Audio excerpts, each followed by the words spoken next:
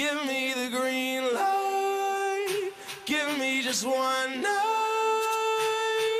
I'm ready to go right now. I'm ready to go right now. 'Cause I'm ready to go.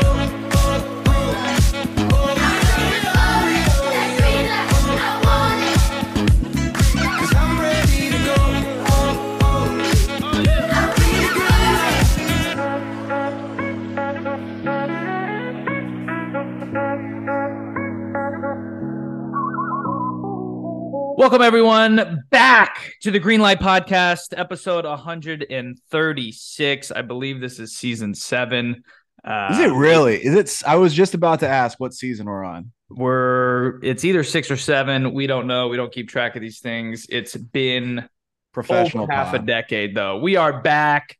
Happy. Actually, even before we get into it, is October the best sports month? Has to be, right? Because we would normally argue March because of March Madness, but in October you get baseball, which I don't care about. You love. You get football and you get basketball. The NBA comes back. You don't really get college basketball. It's interesting you said. It's interesting you saying. So you're saying October over November? I think October, right? Because you get all. You don't have any college basketball in October, though. I know, but I'm saying overall sports month. It's kind of hard to argue. I mean, March is still my favorite just because it's the greatest 2 weeks. Or 3 weeks in existence for basketball, but it obviously I would say it's interesting hearing that from you as a devoted non-baseball fan. But I will say I mean October baseball playoffs, we're getting close. Like I really don't honestly. I'll be honest. I have not paid attention outside of maybe 2 games to watch the NBA. But it's here, but it's back. It is here. But I think I will say around Thanksgiving, part of the reason Thanksgiving is one of my favorite holidays is because you get good NFL football and you get good college basketball in those tournaments. And we're right on the precipice. Yeah, no doubt. Well, let's start episode 136 off on some sad news. The world learned yesterday, that legendary Indiana University and I guess Texas Tech, but really IU coach Bob Knight passed away, I believe at the age of 83. I also don't know if I realized that he was suffering from dementia in the last, call it 3 to 5 years of his life. I don't realize. I don't know if I remember that. But I thought a lot of podcaster, I listened to some Douster and Goodman and Three Man Weave and all those guys. And, I think they did a good job of he was complicated, man. He was controversial. He did a lot of things the wrong way. He did a lot of things the right way. He was the definition of old school. And that's what happens when you come up in, I think that's what people forget. He's a 60s, 70s era coach. And that's what you had back then. Now, he was to the nth degree. I don't know how many other coaches threw chairs or had epic rants or even, his speech, at the end towards the end of his career at IU around, kiss my ass and all those things. He has, I think what you can't take away from him is, the X's and O's, the dedication to hoop, the impact he had on college basketball. There's also a lot of people that he coached and or came across that don't necessarily hold him in the highest regard, which is tough. Totally. And I think you hit the nail on the head. College basketball would not be college basketball without Bob Knight and the impact he had on the game and the impact, especially obviously just IU hoops and Indiana hoops and being that figure and just how much basketball is revered in Indiana. That's not all because of Bob Knight, but obviously played a critical role in that. At the same time, I think the best way to summarize, I don't say the negativity, but the controversy around him. If you go to his Wikipedia page, there are 23 different bullet points under the criticism and controversy section labeled in 1970s, 1980s, 1990s, 2000s, 2010s. And so clearly for different reasons and different times, he was under a microscope in the spotlight. And I mean, who knows if he would, I'm sure there are things that he regrets or wish he had done a different way. I'm sure there's things that he would double down on to this day. It was like, no, like I was in the right. And he came up, it was a different era. It was a different time. I mean, I don't think, and this is not like a knock on him as a human. I don't think his career, I think even the leash that he had, I know what you're saying. He would not have so much shorter today. He would not have survived. You're not making it as long, and you're not getting that immediate chance after a year off at Texas Tech, probably either. Yeah.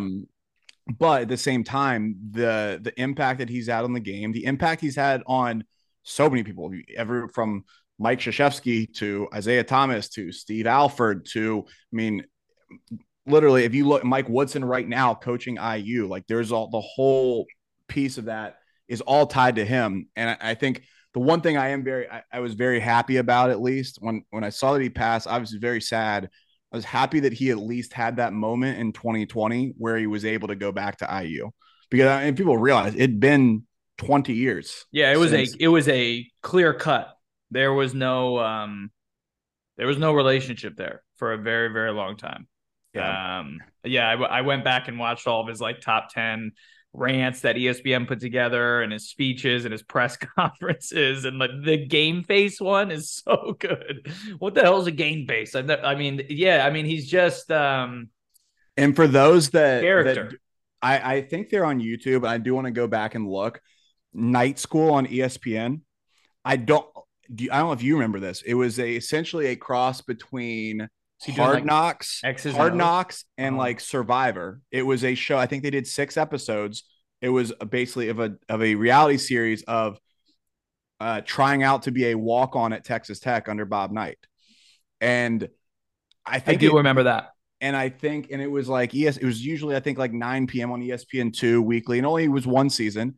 Thinking about that, like, I feel like today, if that happened today, if there was like, let's say, I'm trying to think of a figure, like let's say Michigan State. It was like like you're trying out under Izzo. I feel like people would be drooling over that, like that type of content. And the fact that, as I wouldn't say rough and coarse as Bob Knight could be, the fact that he allowed that and like cameras in and did that is pretty incredible to be able to embrace that. And it makes me want to go back and watch it now. But it is. I mean, it's pretty crazy. You're right. He left IU in 2000, or it was forced out, and then it was February of 2020 when he came back and had a moment. I think, and he lived in Lubbock for a long time after retiring at Texas Tech, and then I think closer to 2020, I think it was 2017, bought a house back in Bloomington, so was at least around. But I'm happy to at least have that moment with his players on the floor. I don't know, is this like closure, but at least to be recognized and have that, hey, you're back here, because Indiana basketball is not the same without Bob Knight, and college basketball isn't either. Yep, 100%. So sad day in college hoops. Legendary figure. All right, let's transition to some blue blood conversations. We'd have it no other way leading episode. Virginia Cavaliers, that's what you want to lead with? No, I don't want to lead with, some light blue sprinkled in teams. I want to talk about blue bloods. Who's bluer than Kentucky? They're going to have a new coach next year. It's funny. We were prepping for this. I said, my thing was almost an either or. And I said, what is more likely, a UK Final Four or Coach Cal is no longer the coach going into next season? So you're putting I want to hear your stance behind, you think this is the last dance for Cal. I would love to hear the basis behind it. I think this is the last dance for Cal. Before we even get to the why, did you see what he said in his press conference around Kentucky State? No, I did not. Kentucky. They played Kentucky State, or like it's like a D2 or something. And he asked them to not play zone. And then he came out and said that in a press conference. And everyone's like, what? Like, first of all, I don't know if that's ever Maybe that's happened before. Maybe if you're friends with a coach and you're like, hey, look, like we haven't been able to work on zone. Can you please, like, it's like on the low. This isn't, and you're definitely not going to be the head coach of Kentucky and come out in a press conference and be like, yeah, the D2 exhibition scrimmage game that we got, I'm asking them not to play zone. He said he hasn't had time to focus on that with his team yet. I am out. I am all out. Like, someone wrote an article, I think it was on The Athletic, like the fall from grace from 2015 to now. I mean, Coach Ket, 2015 is hard because Duke won it that year, but like he really was at the top. Like he was dominating recruiting. He was dominating college basketball. He is still, I mean, he's still the one and done guy. Of course, other teams have adopted it, but he's the one. And yeah, it's strange, man. He doesn't have, it's, I don't know. Do you fear going to play Kentucky like you did 8 years ago? No, I don't know. He's still getting talent. Like, don't get me wrong. Like, but no, there's not the shine that they had obviously before. Like it's not hey, they're automatically going to have a top 3 class every year, because he had that little dip there where he was like, kind of reverted and went transfer portal a little bit, brought in Jacob Toppin, brought in guys like that, and brought in Oscar. And then you go from, then last year is so odd because you go from like, yeah, Oscar is National Player of the Year, but he's like the least prototypical National Player of the Year maybe you've ever had. And then he's not someone that you're necessarily like running your offense around. And especially if you look at the successful Kentucky teams, obviously 2012, Anthony Davis is the anchor of that. But every good team Cal's had, the undefeated, the 38-0 or 38-1 team, their Final Four runs, like these SEC championship teams, they've had great guard play.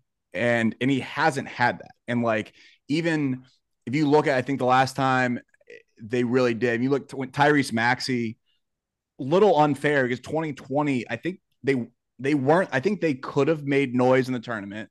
They had Tyrese Maxey, they had decent of playing, but then we don't know what happens. And so after that, and since then, have not had that same guard play. The reason why I differ from you is I think they actually have the guard play now. And I'm not saying they're making a Final Four. I'm not saying they're winning the SEC, but I think that this team, just on paper and looking at it, is more prototypical or is more similar to the successful Kentucky teams that Cal has had, with young, really good, really talented guards. DJ Wagner is a stud. Justin Edwards is supposed to be a monster. Dillingham is going to be Robert Dillingham. He's going to be a problem. Honestly, I've watched Rob Dillingham more than any of the others. They have really, really good guards. Trey Mitchell is experienced and as solid a post player as you'll find. Yep.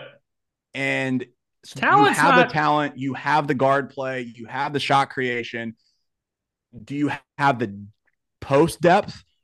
Maybe not. Like, that's a question mark.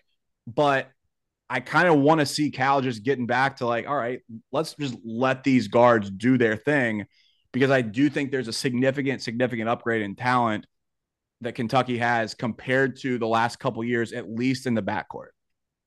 No argument. I just I'm gonna transition this to their rival, although at this point it hasn't been a rival in a while. These are opposite end of the spectrums. Like, I think there comes a time, and how many times have you and I said, you're gonna fire Calipari? Who are you getting? Who are you getting right now that's better than him? There's less than 5, and guess what? They're all happy with where they're at. Who are you gonna get? Bill Self? Tony Bennett? No, you're getting. That's better than the person that it would probably that they'd want is probably Huggy Bear? The person you're that gonna hire Huggy? The person that I think they would turn to is probably the person that Louisville might turn to if there's an opening there. And I think Dusty May is probably going to be. Oh, I thought you were referring to Danny Manning, because that was the rumor that that's just because Danny's on staff and he's he was going to be. Okay, Danny Manning's not getting promoted. Like, Danny Manning is part of the mess currently. I think that was a rumor that was sparked out there of like, if we have to make like a change, like, is this possible? But like, I think either one, like, Dusty May, as long as FAU continues to win, like, he's going to be the number one name, just like Shaka was for the longest time, just like Brad Stevens was. Like, that's the Dusty May piece now. And I don't think there's anyone else at that level. I don't think you put I don't think there's guy like he said there are guys who could jump. You could probably make a case for Chris Beard before last year that like Beard would leave Texas for Kentucky. That's not I a don't yeah.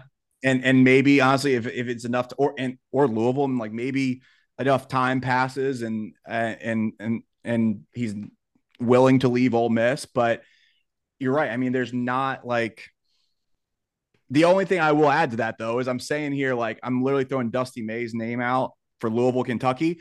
This if we were recording this episode last year, most I say the casual fans didn't know who Dusty May was, and so there's plenty of people I think that can make that leap or can make a big push. That if either of those jobs, Louisville or Kentucky, are open at the end of the season, you can make cases for others. I just don't. You're not going to get the like Cal going Memphis to Kentucky was a no-brainer elite hire. Like coming off like I don't see that at least at that level. Anyone making that jump. Maybe you get like a Brad Underwood at Illinois, but like I don't think that's like the most impressive. Like what has Brad Underwood done in the tournament at Illinois? It's like nothing really. So there's not a home run automatic. This is our guy hire like some of these other schools have had. Here's my last thing on Kentucky and Cal and why. I mean, when I read his quote around not having zone put in on November 2nd, that's wild. John Gross would never. Two, I think Tennessee, Bama, A&M are all better as of right now. I mean, Arkansas, the SEC is loaded. I mean, they're really SEC good. is loaded, and like so, Muss goes back to the transfer portal like he always has and always will. Muss was running the transfer portal before anybody, like before the transfer portal existed. Muss had his own transfer portal that just wasn't as. It was just his. It was like a giant network, a little spider web that he was talking to people and connecting, bringing people in. Alabama, I think, is going to be very good. I think that's one like. I'm not saying that. I think that the conference is loaded. I mean, you bring in like Mark Sears is back. You bring in Aaron Estrada from Hofstra. There's back-to-back CAA Player of the Year. Like the other one I was going to point out was Jameer Nelson Jr. was an absolute stud at Delaware, and he's one of the main reasons people are really talking about TCU because you bring him in. Jameer Nelson Jr. lost out on CAA Player of the Year back-to-back years to Aaron Estrada, and now you're going to put Aaron Estrada with Mark Sears, who now Sears can play on the ball and Estrada can play off the ball. Like the SEC is very good.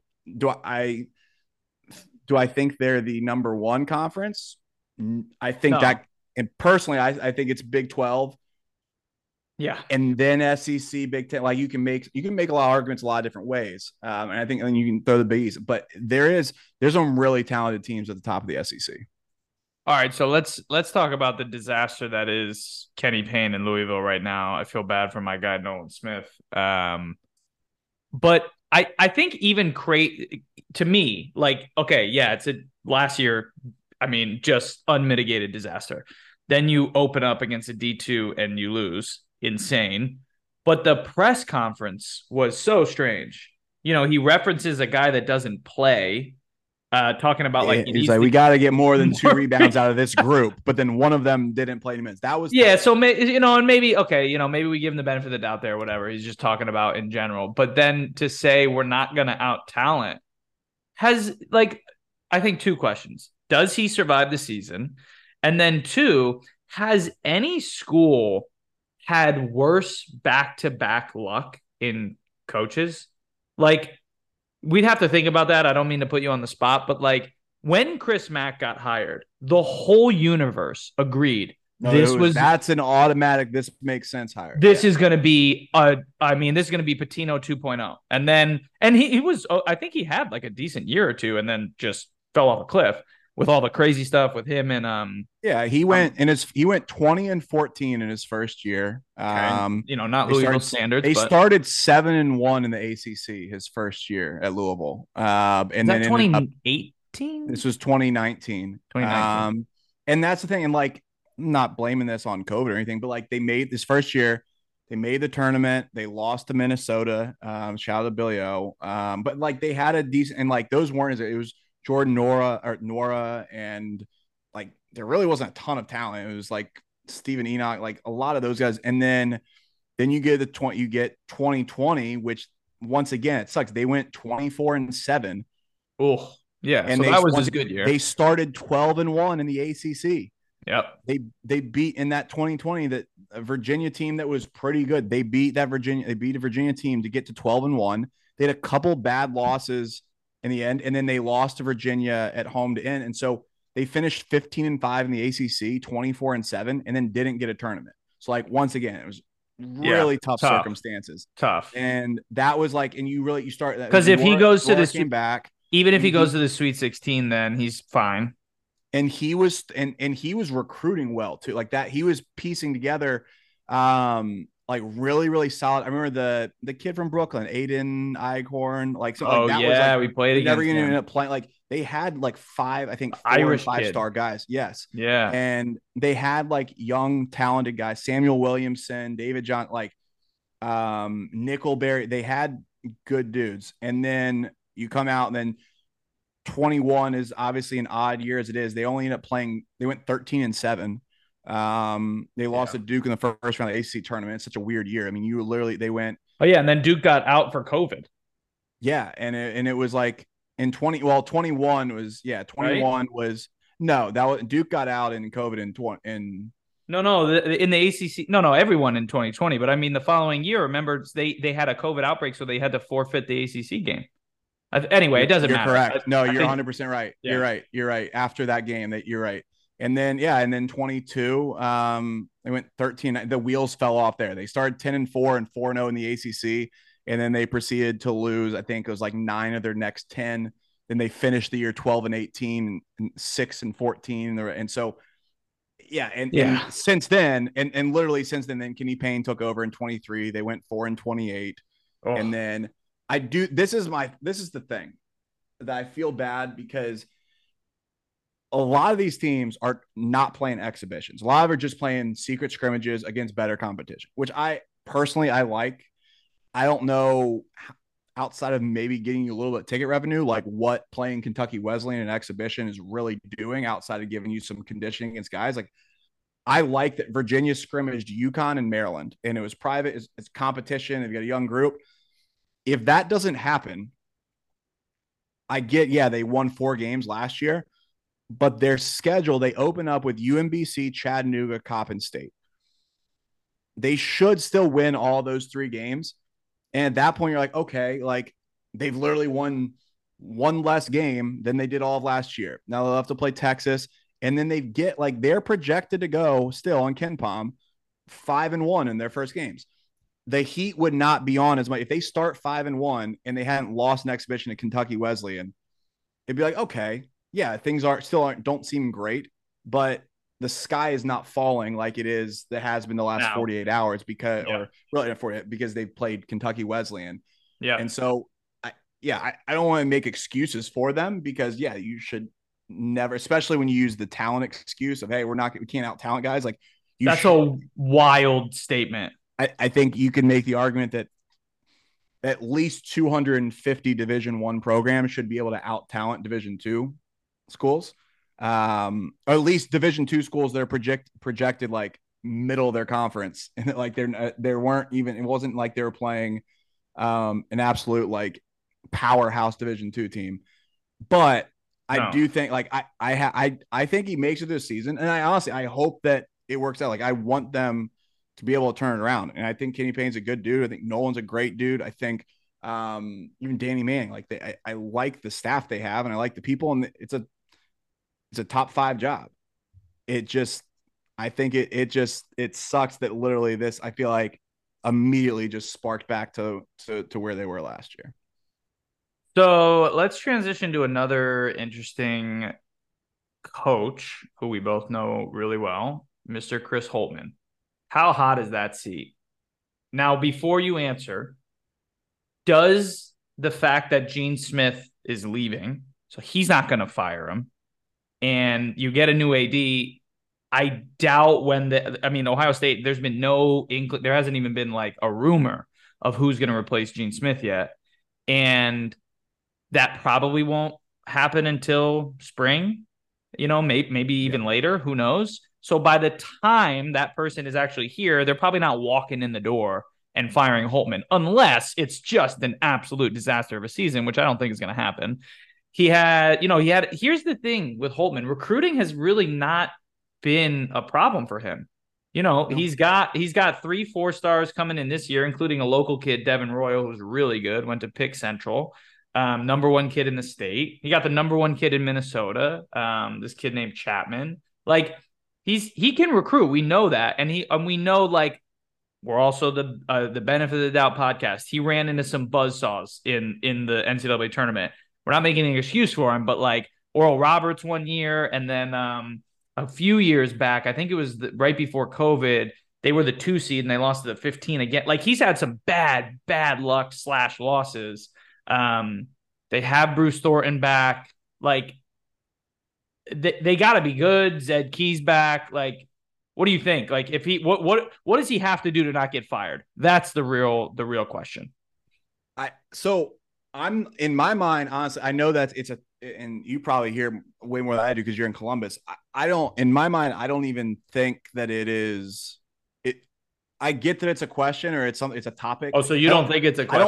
I don't think it should be. Crazy thing I think people forget is like, as bad as they were at times, I know they lost every game from January 5th.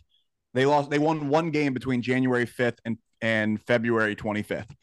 I get it. They lost. They went on they start 2-0 in the Big Ten, and then you look up and they're 3-14. They had an awful stretch. They were also 1 game away from the NCAA tournament. They went to the Big Ten championship. They lost to Purdue, and I think they're going to be much better. And I don't think they're as bad as what their record was last year. They had a lot of guys get better throughout the season. And if you look at their schedule, you can realistically say they start 11-1, 12-1. I mean, they're not. Now they have a really tough game against Texas A&M next Friday. Like that is going to be a very, very no good way indicator. They win that. And it's at home. They're projected to win right now, which is kind of crazy. That's wild to me. But then they Oakland, Merrimack, Western Michigan. They've got Alabama on neutral court. I think that might be part of an MTE where they've got another game after. You think they're going 11-1? You can make an argument that if you look at KenPom right now, KenPom has them winning 8 of their first 9. And UCLA too. And then UCLA, I have a lot of question marks around. Yeah. But then you think, but Big Ten play, they have like, let's say the easier, like they start with Penn State on the road. They play West Virginia and I actually like West Virginia, but they play that in the Big 10, Big 12, or maybe that's a different event, but they're playing West Virginia. Oh, they're playing West Virginia in Cleveland, the same game that Ohio is playing Davidson right before New Year's Eve. They're playing at the Q, or whatever that arena is called now.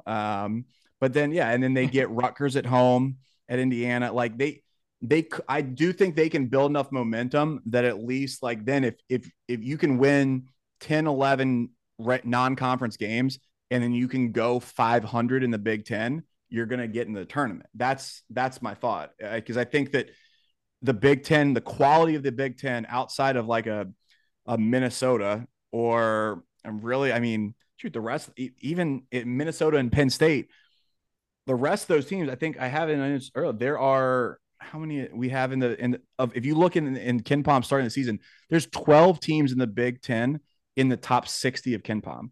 And so you're going to you're going to have so many opportunities for quality wins, and your losses are not going to knock you down at the end of the year. So I think they make the tournament. I think they move on. Now, could he bolt for another, if he, let's say, feels the writing on the wall? I think there were a lot of rumors even last year that he could be interested in Notre Dame as like a parachute, and make a clean exit and just get ahead of things.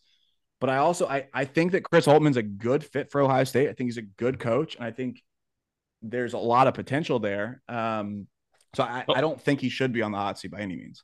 All right. Fair enough. let's go. And Before we go, I hate that I just had to make an argument for Ohio State, but I know you did. Let's talk about something that I don't know. I mean, we haven't talked about it since, but are we ready for no 2-3 zone in Syracuse, New York? I mean, Coach Autry. Now, I'm not saying they're not ever going to play, but he said like right away, like in that months ago, he's like, no, we're gonna play a lot of man to man. Are we ready for that? Are we ready for this new era? Like no more zone? How people are kind of high on Syracuse. they have a ton of talent. Like Judah Yeah, Mintz is one of the better players in the country. And like yeah. if they still honestly, if they still had Jesse Edwards and Joe Girard, Ah, I yeah. I would actually ACC that would have a shot to get like I don't know it's going to be 7 really teams, weird 8 seeing teams. Joe Girard play at Clemson. I will just say that of like being still in the ACC and wearing orange, but not being at Syracuse, Well, especially that's being at the Upsting. That's the other thing is the rumors from the secret scrimmages is Clemson like mollywopped Ohio State, beat them like I pretty think handedly. I think Clemson's really good. I think PJ Hall is probably one of the most underrated players in the I country too. love him, dude. I But I love mean, him. he's an absolute stud. If they still had Hunter Tyson back too, like they would be a real dark horse. But I don't know. I think it'll be interesting to see. They have a tougher schedule to start. They've got Tennessee, they've got LSU. They have to play Virginia on December 2nd. Oh, Um, and then like in Charlottesville. And then they play Georgetown on the road. They're playing Oregon. And then they start again. They play Pitt. They've got to play Duke on January 2nd. Like they've got a tough road, so it's going to be hard to tell. I think from the jump. But it will be interesting. I think it wasn't the cleanest break from Boeheim. It wasn't like this K to Shire like pat handoff that was kind of orchestrated and this was the plan. It was in a way like it wasn't like, hey, there was no search, there was no time in between, but it feels very distinctly different. It's not that like Shire K to Shire seemed natural. yeah. This because he's adamant like we're gonna play a different way and like I'm not like and because of I In don't some think ways, that it felt yeah. yeah, because Boeheim didn't necessarily want to go out when he did, like it makes things interesting. I think that I don't know if they'll be a tournament team this year, but I do think they will be able to get back to not what they were in their prime, but I do think they will be a very solid basketball because you have such a strong alumni base and you have a ton of money that you can throw at kids and the transfer portal and everything like that. So I think they'll get there. And I think that honestly, Judah Mintz will help like steady them. I don't think they're a tournament team this year, but they could surprise me. Who knows? The same way I get excited to listen to Bill Walton call games is the same way I'm excited to see what the hell Jim Boeheim talks about on live air. Is he just going to be the most curmudgeon-y human? Like, what is he? I mean, he hasn't shown emotion besides yelling at a ref in 35 years. What is he going to do? Oh, I can't wait. I can't wait. I I just can't wish wait. the ACC tournament was back in Greensboro this year, and that Yeah, so he could so complain he about the just food. yeah. So I mean, he was like, "Why are we?" Yeah, like I would have loved it because, and no, if I mean, no, I will take a shot at them. Like they didn't have to stay that long in Greensboro when they played there because they never made it to the ACC title or anything. I would love it if he just had to sit on like the ACC network set with like Luke Hancock and Joel Yes. Berry and Yes. Boozer and him, and they're wearing their sneakers, and he's just sitting there, and he has to go back to his Holiday Inn across the street and stay for like 7 days in Greensboro. That would be comical to me. But I mean, it.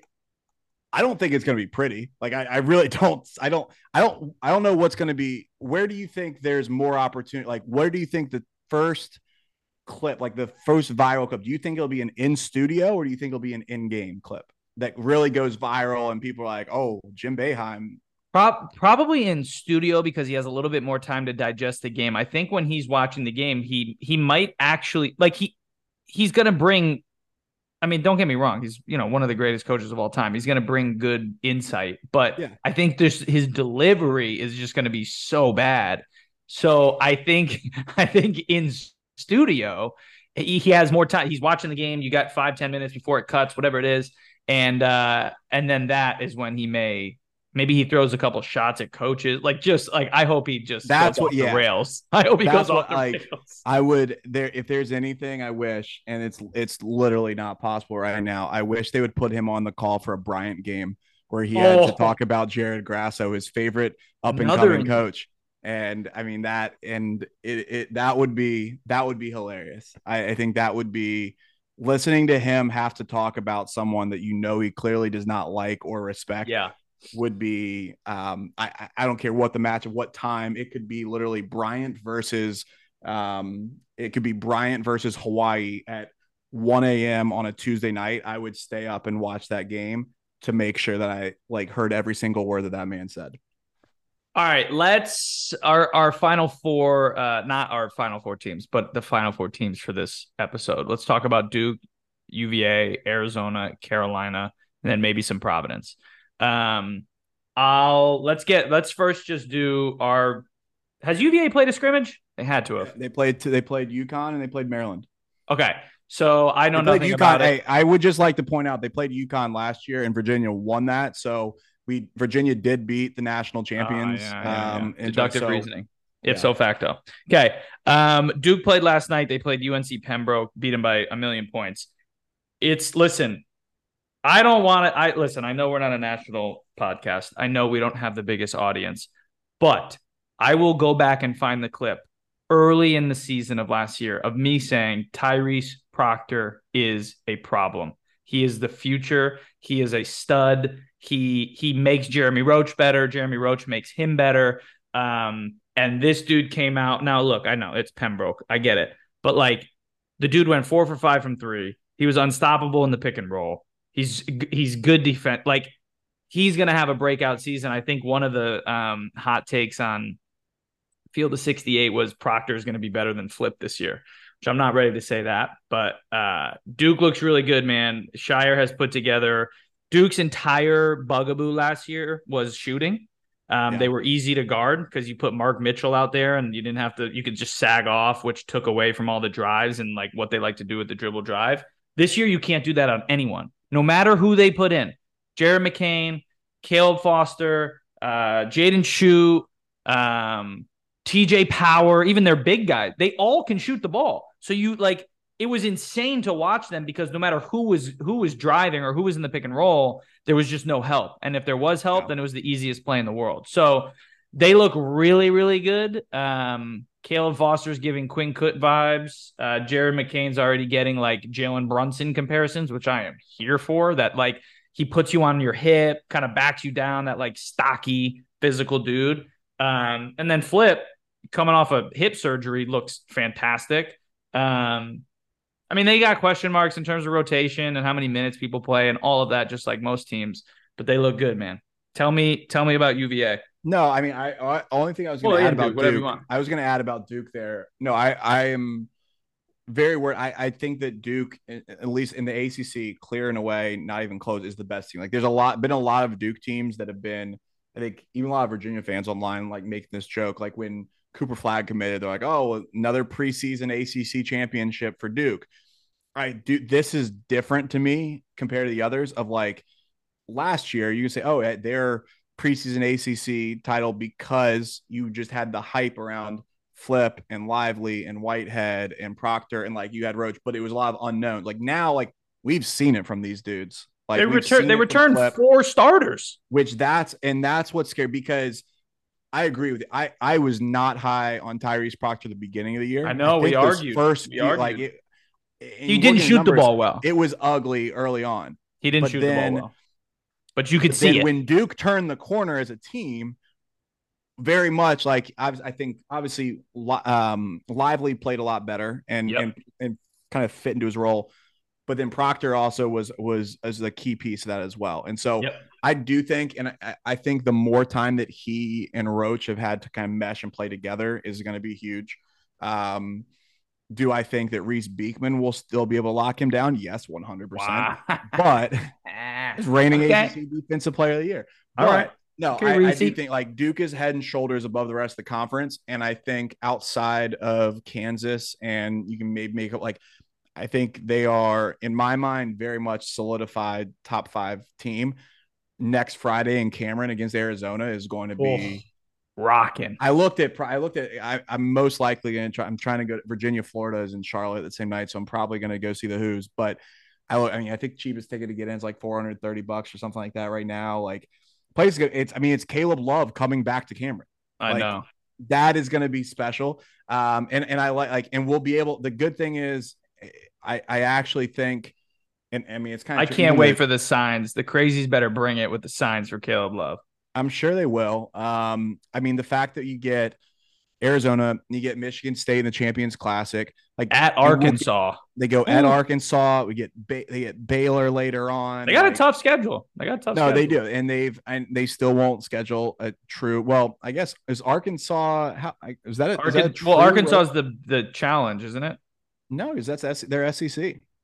Oh, is it another like? I thought I saw on there. It's named something. I thought, or maybe it just is a road game. But the Arizona is a home and home, so next year they go to Arizona. Yeah, Shire. You got to give Shire 3-4 years to get his schedule right. No, it's fair, but I think he will. I give him credit for actually going, because K's version of going on the road was playing St. John's in the Garden, Madison Square, baby, and Cameron North. Cameron North. Shout out to my friend from the bagel shop, Mike, new pal here in town, Mike? Durham. But yeah, no, I think like we'll get to see him against good competition, which is great. I don't think they're going to be challenged that much in the ACC, to be honest. Like, I'll talk about Virginia. Yeah. I like Virginia. Yeah, I don't think Virginia matches up well with Duke at all. In a different way, just because I don't think that they have the depth in the post. Like, I do think this Virginia team is going to be very good. I do think that this team. Any rumblings from the UConn scrimmage, and what do we got? No, they played the only thing they played them tight. I think it was like a 7 or 8 point loss. Klingon didn't play, which is hard to tell. Yeah, that's right. He's got that foot thing. Klingon didn't play. The one thing, and I think the biggest thing for me is I feel like after 15 years, I guess, 15 years, I feel like I've been able to tell the way Tony talks about a team, if he's confident in them or if he's like, hey, we're going to need to develop. I've been pleasantly surprised about the way that he's talked about this team, that like he believes like they're going to compete. And the thing that for me is I think they are very, very similar. And any Virginia fans that are listening to this, I think, while I think that there's some Virginia fans that that feel slighted, that they're not a top 20 team or not getting more love, and there's a lot of people that see them on the fringe of that, I think, and they're like, oh, Virginia stinks. Like, because I think the last taste in everyone's mouth is obviously the Furman game and them laying an egg in the tournament again. Furman and the Bobbies, aren't those your last two? This team, and it's not the same team. It's not the same team at all. They lost a lot of score, but I think it could be a better team. This team went 23-6 and 15-5 in the regular season last year. They lost to Duke in the ACC title game. Like, they had a good season. There's plenty of teams that would trade for the season that Virginia had last year. Sure. What this most, and it's kind of weird. It's very, very eerie to me, the similarities of this team to the 2018 Virginia team. So not the team that lost to UMBC, not the national championship team. But if you look at that season, that team went 31-3. By no means am I saying that this team is going 31-3. But there's so many similarities to this, where they were coming off a year where they lost literally it was like the heart of their program, their stalwart point guard was London Perrantes. This Virginia team just lost Kihei Clark.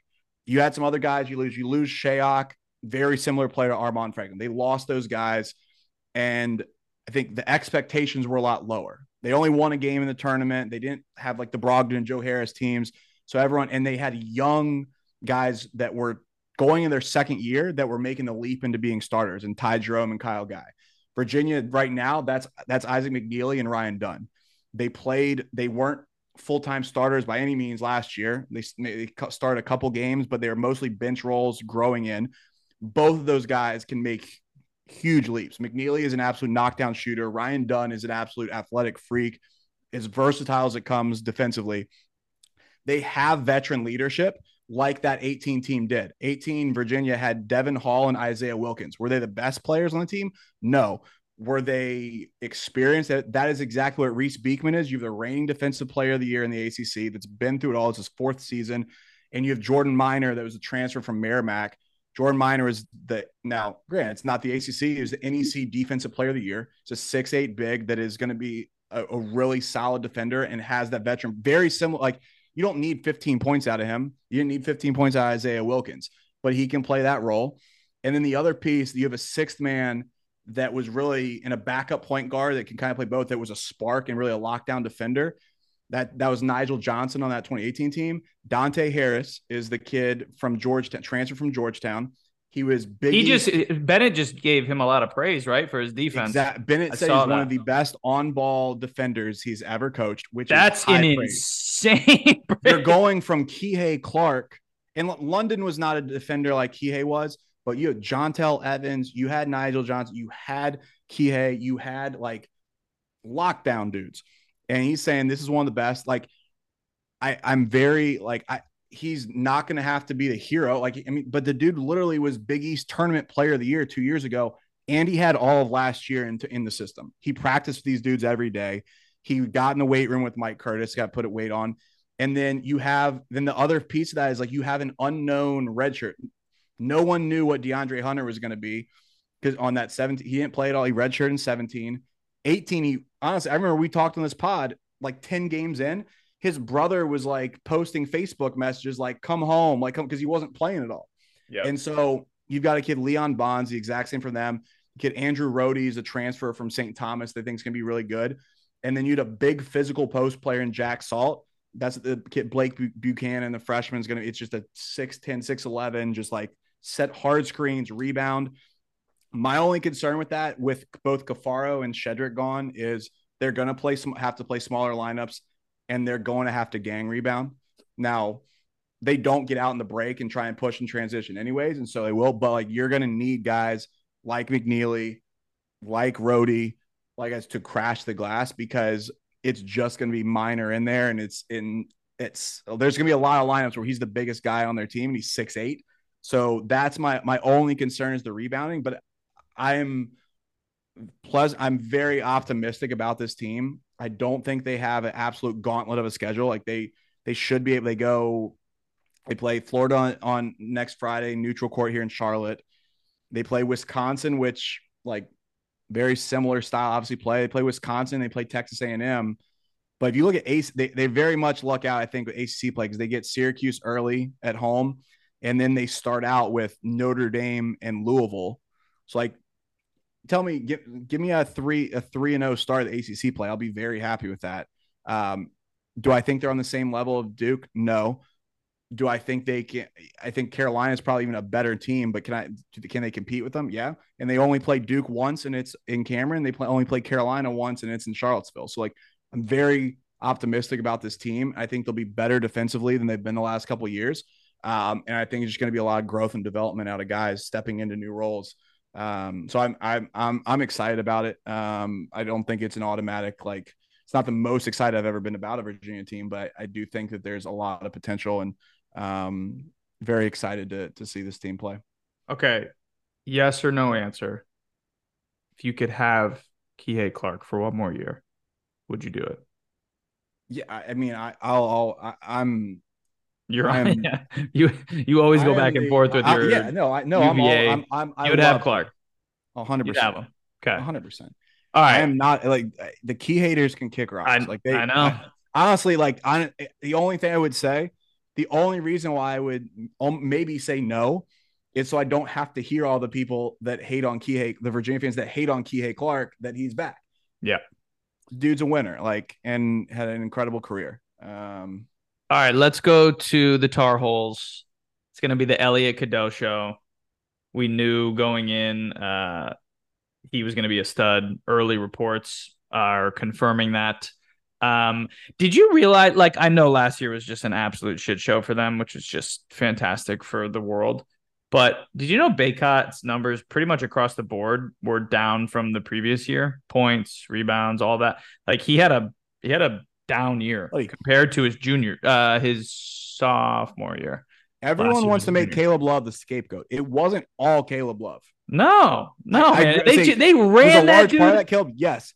Ran that dude out of town. They could not shoot, and they also refused. And great, okay, if you can't shoot, then dump the ball into your best player in Bacot, and they refused to do that. Yeah, Hubert, that thing that came out, I think, again, it's always The Athletic, with like Hubert bringing him into the office and like having a conversation. Like that was not a good look for Hubert in terms of like how that all went, because it did feel like they needed a scapegoat, and whether or not it was Caleb, he was going to be the problem. Now, the way he plays, it's easy. Like he's kind of like the college version of, damn, he just got traded from the Warriors. James Harden. No, the Warriors.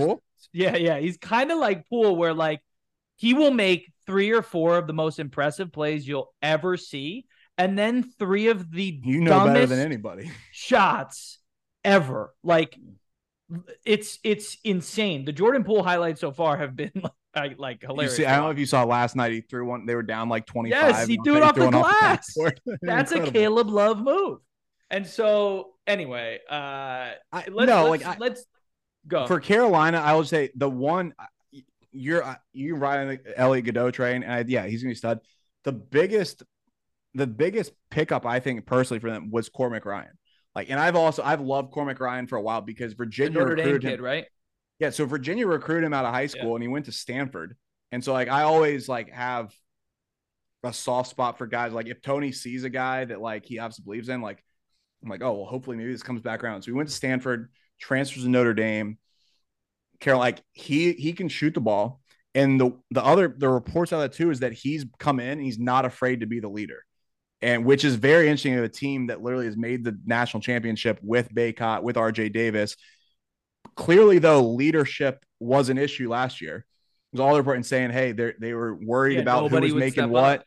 Hey, I get everyone's put the blame on Caleb. Maybe he had probably things, but like I would drive to Dunkin' Donuts down the road, and Armando Bacot's face is on the menu there. Like there's like, and if you're that, like, if that is a thing, and maybe you want to say that Caleb Love was unhappy with that or whatever it may be, it clearly has to be more than that. Like, that's not the reason the preseason number 1 team misses the tournament all by itself. So I think it should be reassuring for Carolina fans that Cormac Ryan's coming in and is not afraid to establish kind of a leadership role on that team, because it's very similar to Brady Manek. Like, Brady Manek came in from Oklahoma. Yeah. Like, he didn't have the rapport at Carolina. I mean, it was literally first year, one single year player there. They're different players. They're obviously not the same, but I see Cormac Ryan filling a similar role and the much needed shooting that Brady Manek did. So let's go. Yeah, I agree. I think UNC has, they have, to me, one of the wider like bands, I'm calling it, of like, they can be a top 10 team and they could maybe fall out of the top 25 again. Like, they have a wide bandwidth here of where we get to see them. They'll play Tennessee, they play UConn, they play Kentucky. Yeah, they got a tough schedule too. They've got like, we'll get to see. We won't see like the Tennessee game's not till November 29th. So like they'll Thanksgiving weekend. Let's go. Yeah, that's great. And it's at home. And so like they get Radford, Lehigh, Riverside, Northern Iowa. Like, we're not like, at least, they're not playing. They're not playing anyone I think that they're going to get tripped up by. So that helps them gel and everything for them. But I think they'll be good. All right, let's wrap up with Caleb Love's new home, Arizona. Obviously going to be the Larson and Ballo show again. Good luck guarding that pick and roll. But what production do they get out of Caleb? Like, I think that's one of, if that's not the leading question for Arizona, it's number 2 of like what kind of player they're getting. And maybe he just fits into a new system and just becomes like a production machine. The whole Michigan thing was a disaster. Like, I don't know. It's going to go one way or the other relatively quick, I think, for Caleb. I don't know. What do you think? Like, is this his redeem season, or is he just kind of like, eh? No, I think that do I think that he is going to turn into not a conservative basketball player. Do I think No, but he's more like a part of it, not necessarily relying on 35-foot jumpers. Like, I don't think, and there's something to be said for like I don't even know if you want to try. I don't say tame him or whatever. Like yeah, maybe like, it's do you just let him rock? let him Yeah. play in space, let him play free, and I think it will be easier to do that with this group than it was with Baycott, with RJ, with some of the like. I think you kind of in some ways have to let Caleb be Caleb. I do think that the teams and the style of play that he'll match up against in the Pac-12 will lend himself a little better than it. And then there's something to be said. I don't know why. I always in my head there's weird connection. The Final Four is in Phoenix. The Arizona Diamondbacks just made the World Series. There's something about these like I feel like they go in these waves where these teams like when a certain team and you look at a certain like Houston Astros win, Houston Cougars find like it's something weird. Like I feel like there's just good vibes, good momentum in the state of Arizona, and so I have this good feeling about them having a good year. Do I think they're going to make the Final Four? No, but in my mind, I think that at least that conversation will be there, like we had Houston last year. Of could Arizona make a run to the Final Four basically at home? Not at I know they don't play in Phoenix, but like is that I think as we get closer to March, that will be a legitimate conversation. And yeah, I do think like they've got incredible post play. Tommy Lloyd has obviously proven it. And I think just Caleb Love is no matter what you say about him, he's incredibly talented. There's times where he looks like he's the best player in the country. There's sometimes where it's like it's a black hole and the ball's never coming out. But I do think he can kind of manage that and will be a good fit. all right. I think that wraps up episode 136. Unless you want to talk about the NIT changes to finish. This is we can save NIT for another episode. I was going to ask you this. If you look at it, we at Shirts Me Stats, the most bids a conference has ever gotten. Oh yeah, that's right. The Big East in 2011 had 11 bids. That was like 2011. So that's like West Virginia, Pittsburgh. That was here. I've got Syracuse. I've got the teams here. It was. Wait. Can we do this? Can we do this at trivia? Can I name all 11? Go for it. I think I just got 3. West Virginia, Pitt, Syracuse. Give me one second. Let's see. Okay, those are going to be my initial guesses. Let's go. Here we go. Let me pull this up here. A lot of dead air for the people. Dead air. We're good. All right. So what is your let's just go. West go Virginia. One by one. West Virginia. Correct. Pittsburgh. Correct. Syracuse. Correct. Louisville. Correct. UConn. They won it. UConn. Yep. That's 5. Not Providence. Not DePaul. Not Rutgers. Nope. Who else? Oh, Marquette. Marquette is 6. Yep. God, was St. John's? Oh yeah, Steve Lavin. St. John's. They were a 6 seed, baby. St. Johnny's. Okay. That's 7 teams. I think I'm missing a big one. How many am I at? You're missing. You have 7 of the 11 right now. Xavier.